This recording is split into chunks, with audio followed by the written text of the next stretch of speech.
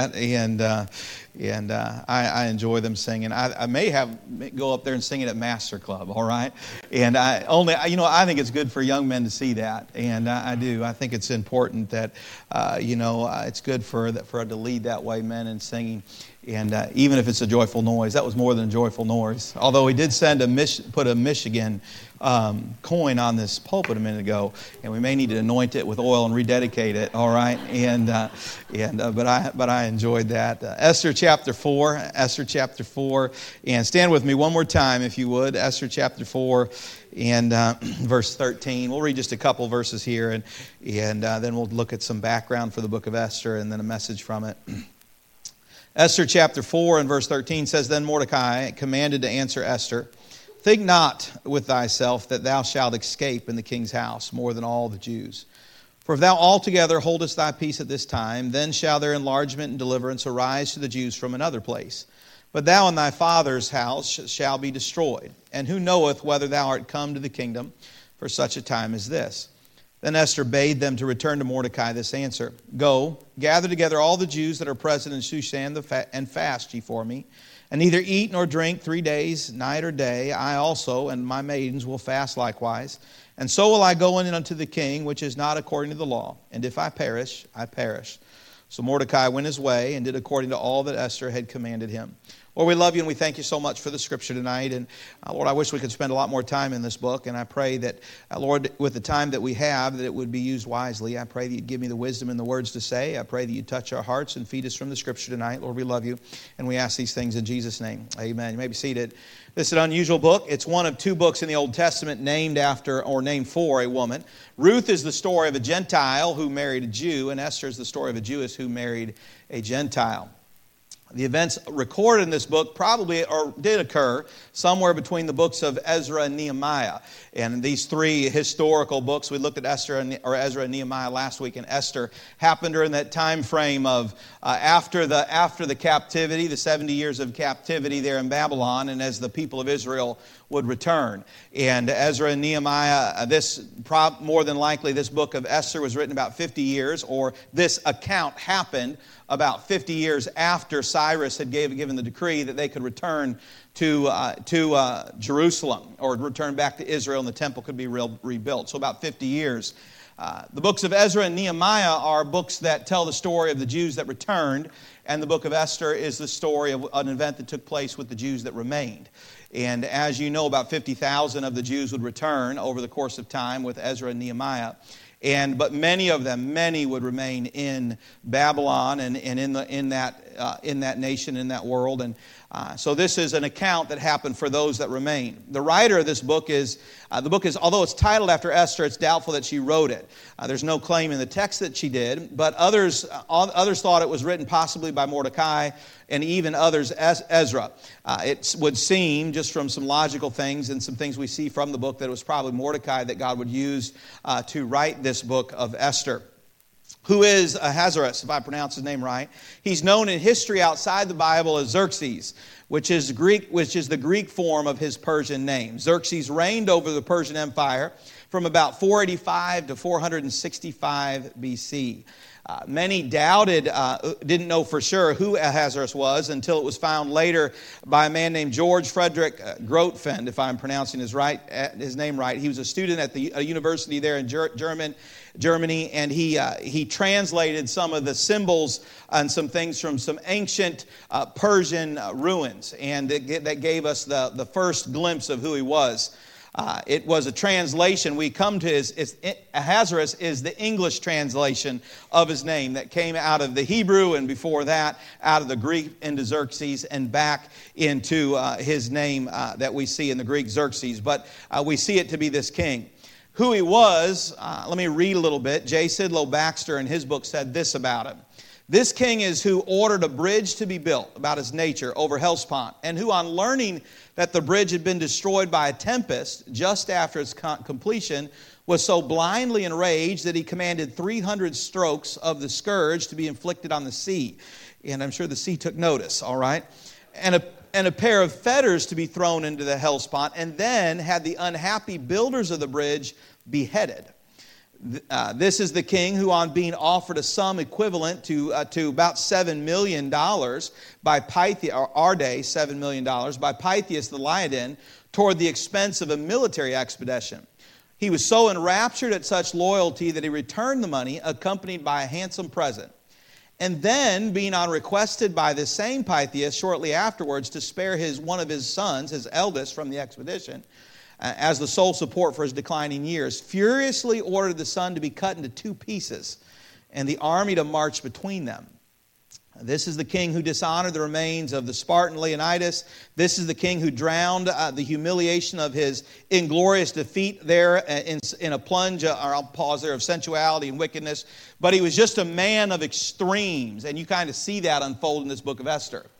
In one portion of Scripture, he's carelessly saying, Haman, go kill all the Jews, tens of thousands of people. And in the next moment, at the request of Esther, he's going back on it. And if you look at him from a historical standpoint, that's who he was.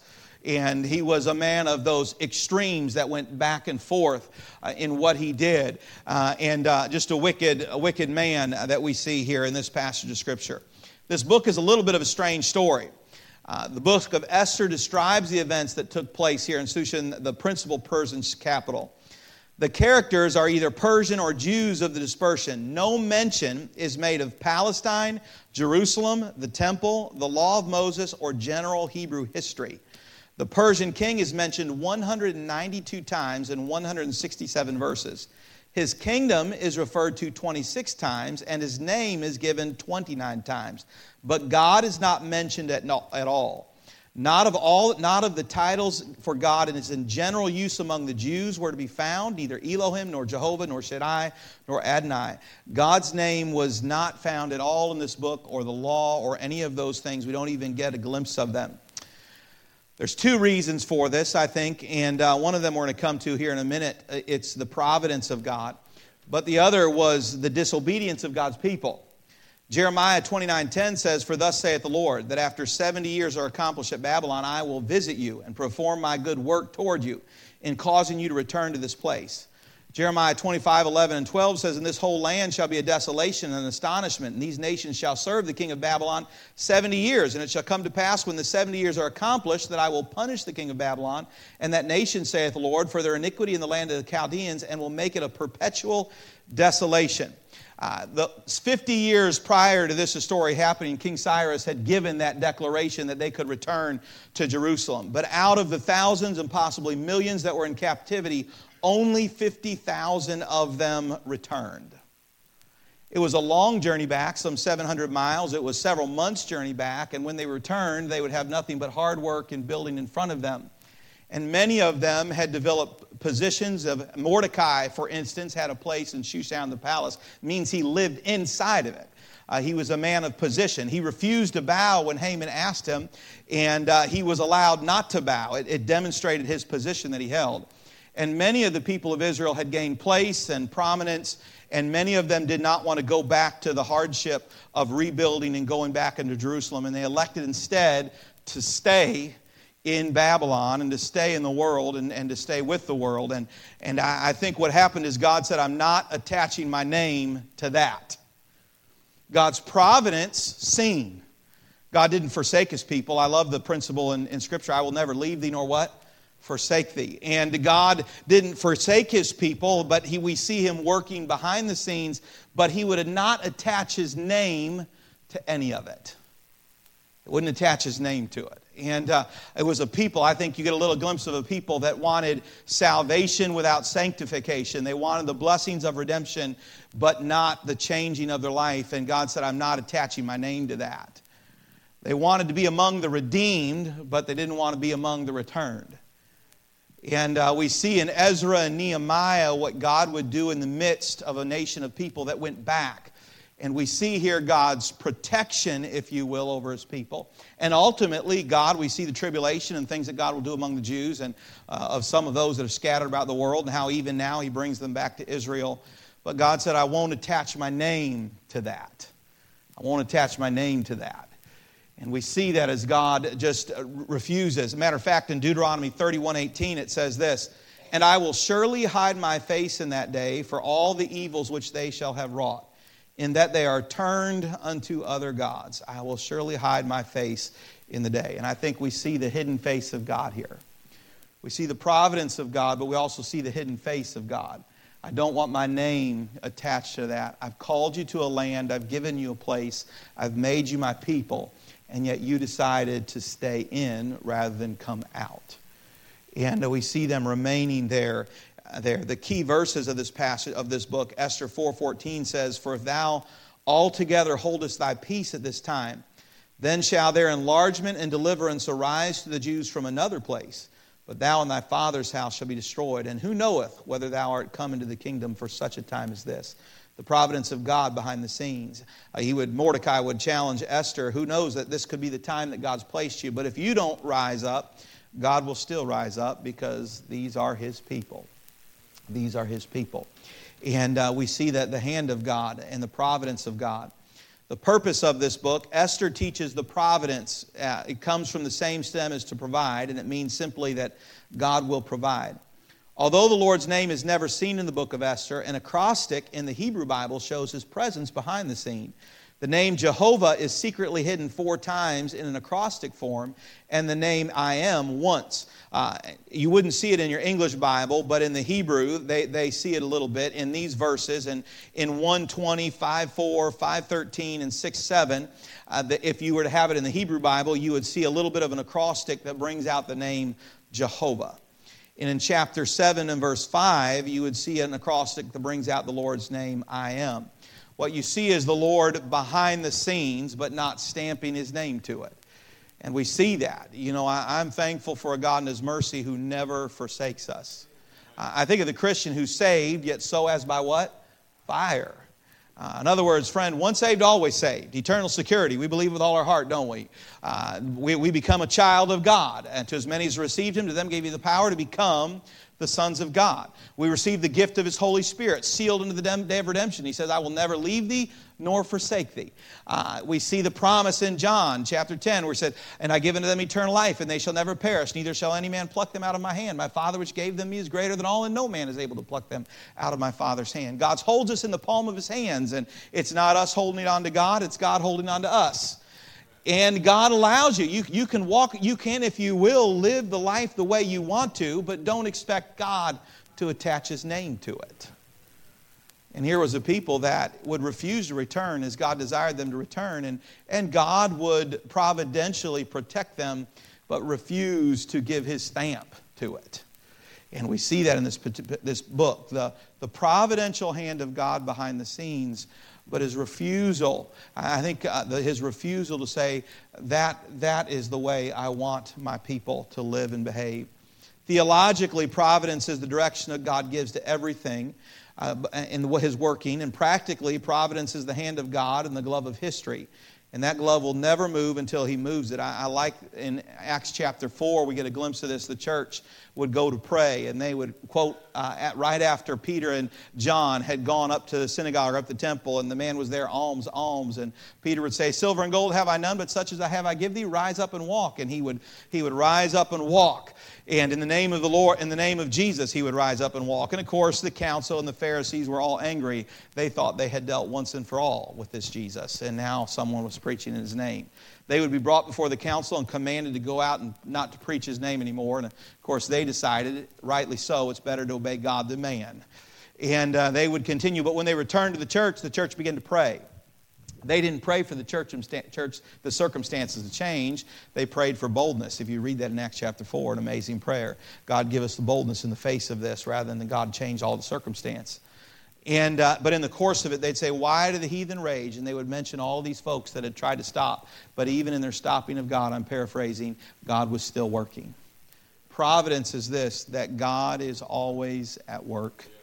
God has a purpose and He has a plan at work in our life. We see that in this book. Here's a people that, if you will, they should have returned, but they chose to stay. And in their choosing to stay, certainly God was displeased with that, but He didn't abandon His people. I am thankful that God doesn't abandon His people. Look, from a human standpoint, probably every one of us could look in the rearview mirror and say, if I were God, that's a moment I would have left me. But God doesn't do that, and I'm thankful. Though he may not have agreed with what I did, he didn't leave me there. And I'm thankful for that. We see that in this passage of Scripture. I would rather have been among the crowd that went with Ezra and Nehemiah back into the Promised Land, but many stayed. Isn't that so much like today? It is better to give yourself wholly to the Lord, but many will not give themselves wholly to the Lord. And God, to be frank, some are saved, yet so as by fire. God still works among those who trust Him, and friend, not the way I'd like it to be done. As a matter of fact, there's not a single miracle recorded in this book. God didn't use any miracles to protect His people. He used amazing circumstances, but no miracles in this book. God doesn't need, maybe that's the miracle of the book, that God doesn't need miracles to do miraculous work. But He worked anyway in this passage of Scripture. There's some types in this book of Esther, some glimpses that we see from the characters of this book that teach us some truths in today. The king of Ahasuerus, he represents the unsaved, unregenerated man, ignorant of God and motivated and totally controlled by worldly principles. Boy, if you read those first 3 chapters, you see a worldly man, don't you? You see a worldly man moved about with worldly desires, the lust of the flesh, the desire to have, the positions of life. And you see that in him, completely motivated by his position, by the lust of the flesh, and his calling of Vashti before the crowd. The indulgences in that, which was historically, we know this, a trait of the Persian Empire, those incredible indulgences and all those things that were there, but completely controlled by the flesh and the world. I think of Ephesians chapter 2, who we were, dead in trespass of sin, and we were completely under that influence of the world. And you see that in this king, a man completely controlled by the flesh and the world.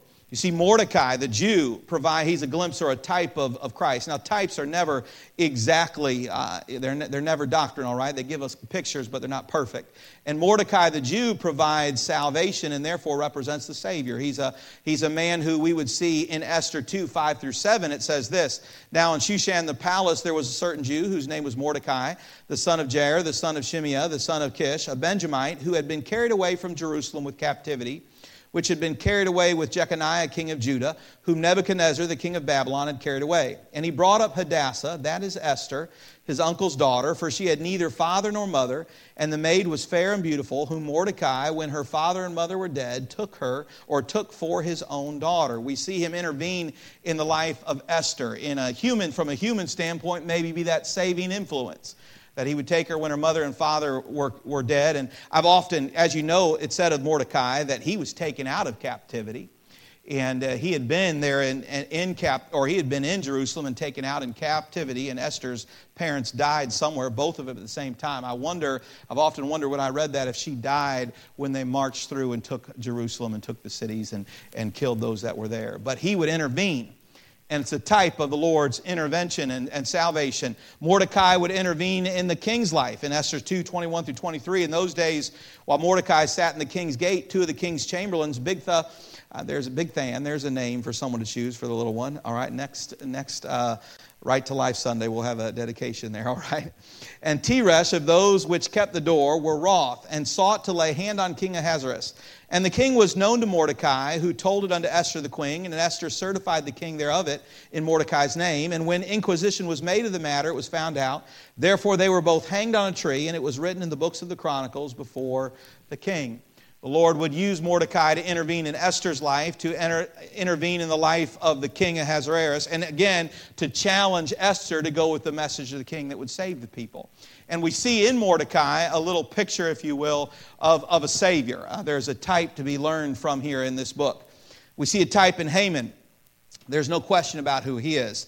The Agagite is what it the Bible would call him in the Scripture, and a man directly linked to Amalek and to Esau. He represents the enemy. You get a picture of him in his name. Esther would name him in chapter 7, verse 6, Haman the wicked one. I think of Satan when we think of him. We see it in his power that he quickly rose. As a matter of fact, one writer would speak of how his life lined up very closely in a type to the Antichrist of the Old Testament of the book of Revelation. His name and his power that he would have, that he would rise quickly. You see him come on the scene very quickly. His pride. In chapter 11 and chapter 5, verses 11 and 13, we see his pride on display. And matter of fact, it's why he took offense at Mordecai. was because of his pride. There's a cautionary tale about pride, friend. And his hate that he had. Matter of fact, if you go to chapter 3 and verse 10 here, look at chapter 3 and verse 10 here, it would say this. It says, "And the king took his ring from his hand and gave it unto Haman, the son of Hammedatha, the Agagite, the Jews' enemy." He was known as an enemy of the Jew, probably from the line of the Amalekites going back, that had always been an enemy of the Jews. And you see his name used that way in chapter 8, verse 1, chapter 9, verse 10, and verse 24. We see a type of Satan, the enemy of God's people, desiring nothing but to see them destroyed. You see it in his plot. What a wicked plot he had to completely wipe out the people. Esther was a picture of the church, if you will, the one who knows and loves Mordecai, the picture of the Savior, and who bears witness to the truth to her husband, the king. She was a representation or a type of the church. Not that in obviously the king being, no type is perfect, not in that fact that the king would be a type of Christ or the Lord, for he certainly is not. But in what God would do in her life through this passage of Scripture, we get a little glimpse of that. Her ancestry. If you go back there into chapter 5 or chapter 2, I believe, and verse 21, it would say, I'm going to go back here in chapter 2, and verse 7, it says, "And he brought up Hadassah, that is Esther, his uncle's daughter, for she had neither father nor mother, and the maid was fair and beautiful, who Mordecai, which is her father and mother, were dead." She had a Jewish ancestry. But both of her parents were killed. And it's a picture of the church. The church came out of that, didn't it? We had our origins among the Jews, if you will. God would establish His church, but we come out from the Jews. You picture it as she was a bride, and of course the Lord would refer to the church as the bride of Christ. In Ephesians chapter 5:27, it says that He might present to Himself a glorious church, not having spot or wrinkle or any such thing, but that should be holy and without blemish. A picture of the bride. And obviously, as someone who overcome, I think of the verses in Matthew chapter 16 where He says, "The gates of hell shall not prevail against the church." And here in this book, we see that the gates of hell, if you would, could not prevail. Whatever Haman threw, he could not prevail against what God was doing. And finally, we see another type, the Persian Jew. And the Persian Jews, those who decided to remain, were a type of the worldly among the Lord's people. The proclamation to return to Israel had been given, and they were comfortable in Babylon and decided to remain. They were figures of those who professed faith in Christ, but whose love the world and the flesh too well to make a renunciation for Christ's sake and fully follow Him. They wanted to be numbered with the redeemed of the Lord, but they also wanted to enjoy the pleasures of the world. They wanted to stay where they were at. They wanted to be among the redeemed, but they wanted to enjoy the pleasures of the world. No type is perfect, but there's some incredible lessons to be learned from this book. And we see it in these types that unfold throughout it. Here's the outline of the book, and I'm going to let you look at that later and come to the message. The providence of God. Look at verse 4 again, or verse 14 again in verse 4, and this is where we'll be for the remainder of the night. It says, "For if thou altogether holdest thy peace at this time, then shall their enlargement and deliverance arise to the Jews from another place. But thou and thy father's house shall be destroyed, and who knoweth whether thou art come to the kingdom for such a time as this?" The providence of God. Providence teaches us several things, and the first thing, providence teaches us of God's timing. I think of the verse in Ecclesiastes 3:1-2, "To everything there is a season, a time to every purpose under heaven. A time to be born, and a time to die, a time to plant, and a time to pluck up that which is planted." God is not random in His timing. He has a purpose and a plan. In this passage of Scripture, we see that God had placed this lady in Esther, this man in Mordecai, at this time and in this place to do a work among a people, even a people that should have returned and yet did not. God chose someone. We see the timing of God. And God is not random in His timing. And I think of that. I think of missions conference coming up. And, God placed us in this time, didn't He? This time, I've heard folks, and there is a tendency sometime in life to look into the past and say, if only we had this person from the past, and this person from the past, and this person in the past. Do you know who disagrees with that? God does. God overrides, doesn't He? The timing of God. I have to say things would be different if so-and-so were still around, and yet God said, not so. I'm the one who has the right timing. I'm the one who has the right timing. We see that in this passage of Scripture. Some might have said, if Joshua were here. If Moses were here. Oh, if David were here. Oh, if Solomon were here. And no, God said, no, I have Esther here. I have Mordecai here. And we see the timing of God. And God has a timing. He has a plan. And we see it in this passage of Scripture. And Providence reminds us of the timing of God. Providence teaches us of God's placing. Esther had been placed by God in the palace with a purpose. It was not random. Ephesians 4:16, for whom the whole body, fitly joined together and compacted by that which every joint supplieth, according to the effectual working in the measure of every part, maketh the increase of the body into the edifying of itself in love. God places us where He wants. Not only does He have good timing, but He has good placing. He puts us right where we want, where we should be. I think of Paul. I preached this on Sunday night, and I think of Paul in Timothy when he said he was thankful that God had enabled him, putting him into the ministry. I'm paraphrasing, all right? But God had put him into the ministry. And I think of as Paul would say that, in all the places that he had been, he was thankful. It had been a night and a day in the deep. He had been shipwrecked. He had been beaten. He had been left for dead. I mean, we go on and on and on about the things that he went through. And a matter of fact, in Corinthians, he did go on and on about the things that he went through. But he was thankful that God enabled him, put him into the ministry. Whether that was at Mars Hill, whether it was in Thessalonica or Philippi and a jail, or whether it was on to Athens and Corinth or Thessalonica, or whether it was a prison cell in Rome, Paul was thankful for his place in ministry. And I think of God's providence in placing us where He has us. We should be thankful for what God does in our life. And too many times we're looking to the other side when we should be thankful that God has given us a place of ministry and God was not accidental in it. God puts you where you are for the time that you're in. Providence teaches us that. It teaches us of the timing of God. It teaches us of the place of God. Providence teaches us of God's purpose. Mordecai would emphasize it for such a time as this. Maybe it is that God has placed you here, and we know that to be true. God has a purpose for us. I think of Philippians 1:6, being confident of this very thing, that He which hath begun a good work in you will perform it unto the day of Jesus Christ. A purpose to work in us. You know, God has a purpose to work in all of us. As a matter of fact, He said He will perform it unto the day of Jesus Christ. There's coming a day when you and I are going to see Him and we're going to be as He is. Amen? All this old sin nature is going to be dropped off and we're going to take on His character. But in the meantime, He's doing a work in our life. And God has a desire to work in us. And the providence of God teaches us of this, that God's timing is right, God's place is right, and God's purpose is right. Friend, God is doing a work in you, and the best thing you can do is let God work in you. There's a work in us. Through the circumstances of life, through the trusting of God, through prayer, through the Word, God does a work in us. And the best thing we can do is surrender, that awful word. Surrender, submit, the one none of us like, right? And yet when you do it, what God does in your life, He works in us.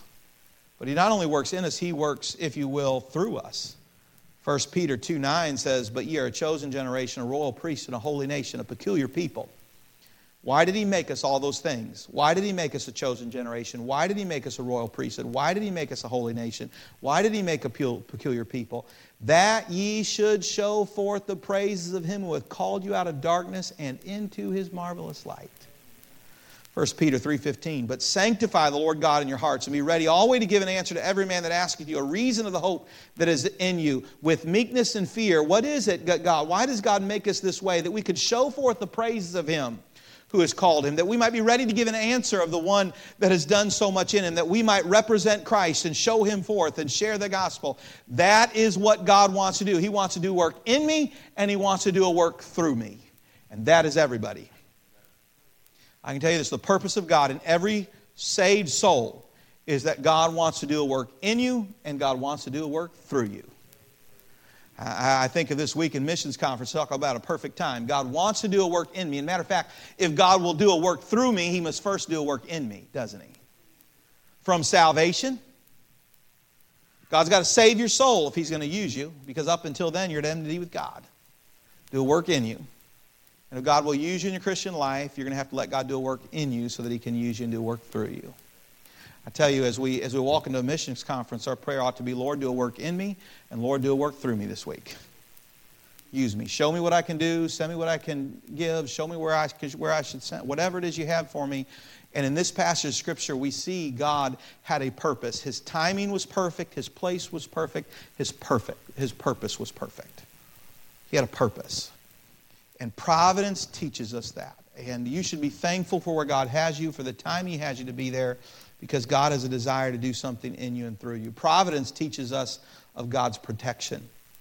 Isaiah 54:17, no weapon that is formed against thee shall prosper, and every tongue that shall rise against thee in judgment thou shalt condemn. This is the heritage of the servants of the Lord, and their righteousness is of me, saith the Lord.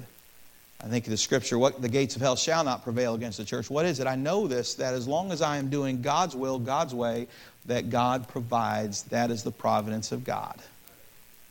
When I'm doing God's will, God's way, I have God working in my life. When I tried to go against the flow, and in this passage of Scripture, we see the providence of God doing a work in this lady that He would use to rise up to spare a people that were in rebellion to God.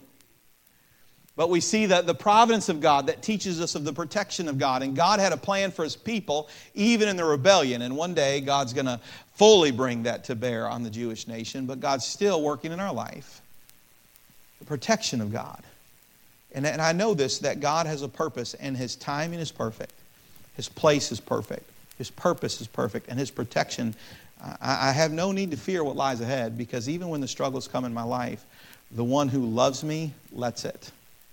And all things work together for good to them that love God, to them that are called according to His purpose. Am I right? The providence of God is that even the things that are a struggle that I think harm me in my life, God is using to shape me and conform me into the image of His dear Son. The protection of God. Providence teaches us that. Providence teaches us of this one. It's not a P, but providence teaches us of our choice. Of our choice. The people had a choice on whether or not to go back to Palestine. Mordecai had a choice to save the king or not. Esther had a choice of whether or not to go before the king. We have a choice in our own life. Think of Hebrews 11:24 through 26, another man that had a choice, Moses. By faith, Moses, when he was come to years, refused to be called the son of Pharaoh's daughter, choosing rather to suffer affliction with the people of God than to enjoy the pleasure of sin for a season, esteeming the reproach of Christ greater riches than the treasures in Egypt, for he'd respect unto the recompense of his reward. Moses had a choice. God would have delivered His people without Moses. You know, God had already promised Abraham that He would. 400 years in captivity, and then I'm bringing them out. Moses had a choice. I think of these people here in Babylon, they chose not to choose as Moses chose. Moses said, I don't want to endure the pleasures of sin for a season, the things of Egypt and its world. I'd rather have the affliction with God's people heading out into the promised land than I would stay back here in the plenty of Egypt. And he made the right choice and followed the Lord into the promised land. This crowd, some of the ones that were in this very story, made the decision to stay and endure and enjoy the things of Babylon rather than get up and head out and head back to Jerusalem, which was their place to be. They chose to stay. God gives every man a choice. The providence of God says God's going to do a work, but do you want to be a part? God's done to do a work. Do you want to be a part? God's return is coming. Do you want to be a part of His purpose till He comes? We just sang the song, we'll work till Jesus comes. Amen? Well, that's a choice, isn't it? Some will, some won't. Some will work till Jesus comes, some won't. Some will let God work in their life till Jesus comes, some won't. Some will let God work through them, some won't. There's a choice. The providence of God is this, that God has a calendar and He has a date set in which that trumpet's going to sound, and you and I are caught up out of here, the 7 years of tribulation, then He's returning, and we're coming back with Him. That hand of God is going to work. No man knows the date. We know the seasons. We may not know the exact date and time, but we know the seasons. We know it's going to happen, and the choice for me is simple. What is my choice until He comes? What is my choice? Some will be saved, yet so as by fire. Others will see the rewards there, that they may lay them at the feet of the one who gave all for them and live for Him. We see this in this place. Esther thankfully made the right choice and became an overcomer, much like the church is an overcomer. The choice, the providence of God. I am thankful for the providential hand of God. In the providence of hand of God, I see that God's timing is always right. God's place is always right. God's purpose. He wants to do something in me, and He wants to do something through me. We see it in this passage of Scripture, and we see that God's protection in it all. You watch it unfold. In spite of the wicked one's plan, God watched over. And I'm thankful for this church. In spite of the wicked one's plan in this world, He loses. He loses. The question is this, it's my choice in God's providential plan. Where do I want to be? For these folks, many of them made the wrong choice. They decided to stay in Babylon. I'm thankful that for the one that was left behind, Esther, Mordecai probably aged in return. If he had been taken out of captivity, at least 70 years, probably, and then 50 years after the decree, the man was, forgive me folks, he was a senior citizen, all right? But God used him. God would use the senior citizen in Mordecai. And what did he do? He encouraged the young one in Esther to take a stand. Now there's a lesson to be learned. He refused to sit by, and so did Esther refuse to sit by. And God used them because God's providence is always at work. But the choice is always ours. And the reason for it is one little word, L-O-V-E, the love of God. God in His love never forces His will upon us. He provides us, at least in this life, He provides us with choice.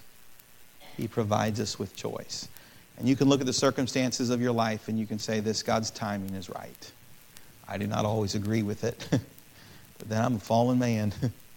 Saved by the grace of God. His timing is always right. His place is always right. His purpose is always right. He's always trying to do something in me, and He's always trying to do something with me. And His protection is always good. He won't allow something in my life that He's not in control of. And it leaves me with this choice. Do I want into the God's plan, or do I want out of God's plan? And in is always better than out of God's plan. Trust the Lord.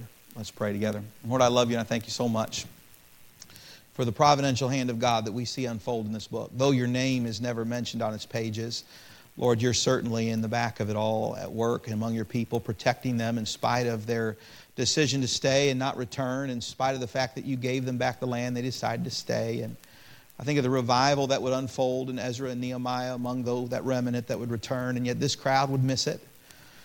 They would miss that revival. Lord, you would refuse to attach your name to it. But the providential, protective hand of God among these people and the people that you would use to do that, Esther and Mordecai. And Lord, I pray that we would trust in your timing. We would trust in your place. We would trust in your purpose and your protection. And we would make the choices in the areas of life to serve you, to let you work in us and to let you work through us. Heads bowed and eyes closed. How many say, Preacher, I know that I'm saved and I'm on my way to heaven. That's a settled thing for me. And say, Preacher, I know that. That's your testimony. And say, Preacher, I know I'm saved. Would you raise your hand just as a testimony between you and I and the Lord? And thank you. You may put your hand down. Is there anybody here this evening say, Preacher, I'm unsure about my salvation? And you talked about the church, and I don't know that I would say that I'm saved. But Preacher, would you pray for me? Is there anybody like that here tonight? You say, Preacher, would you pray for me? Let me ask you this then, Christian. How many say, Preacher, the Lord has spoken to my heart? Maybe it's just a reminder of God's timing, God's place, God's purpose and His protection. That God is still at work, even sometimes when we don't see it outright, His name attached. You say, God has reminded me that He's of His providential hand.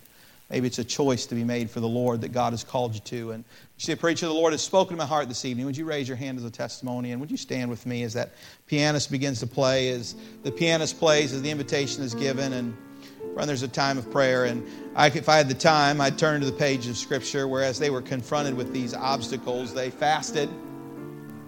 And I'm sure as a part of that fasting, they prayed and they went to their God. But as God has spoken to your heart, do business with the Lord tonight.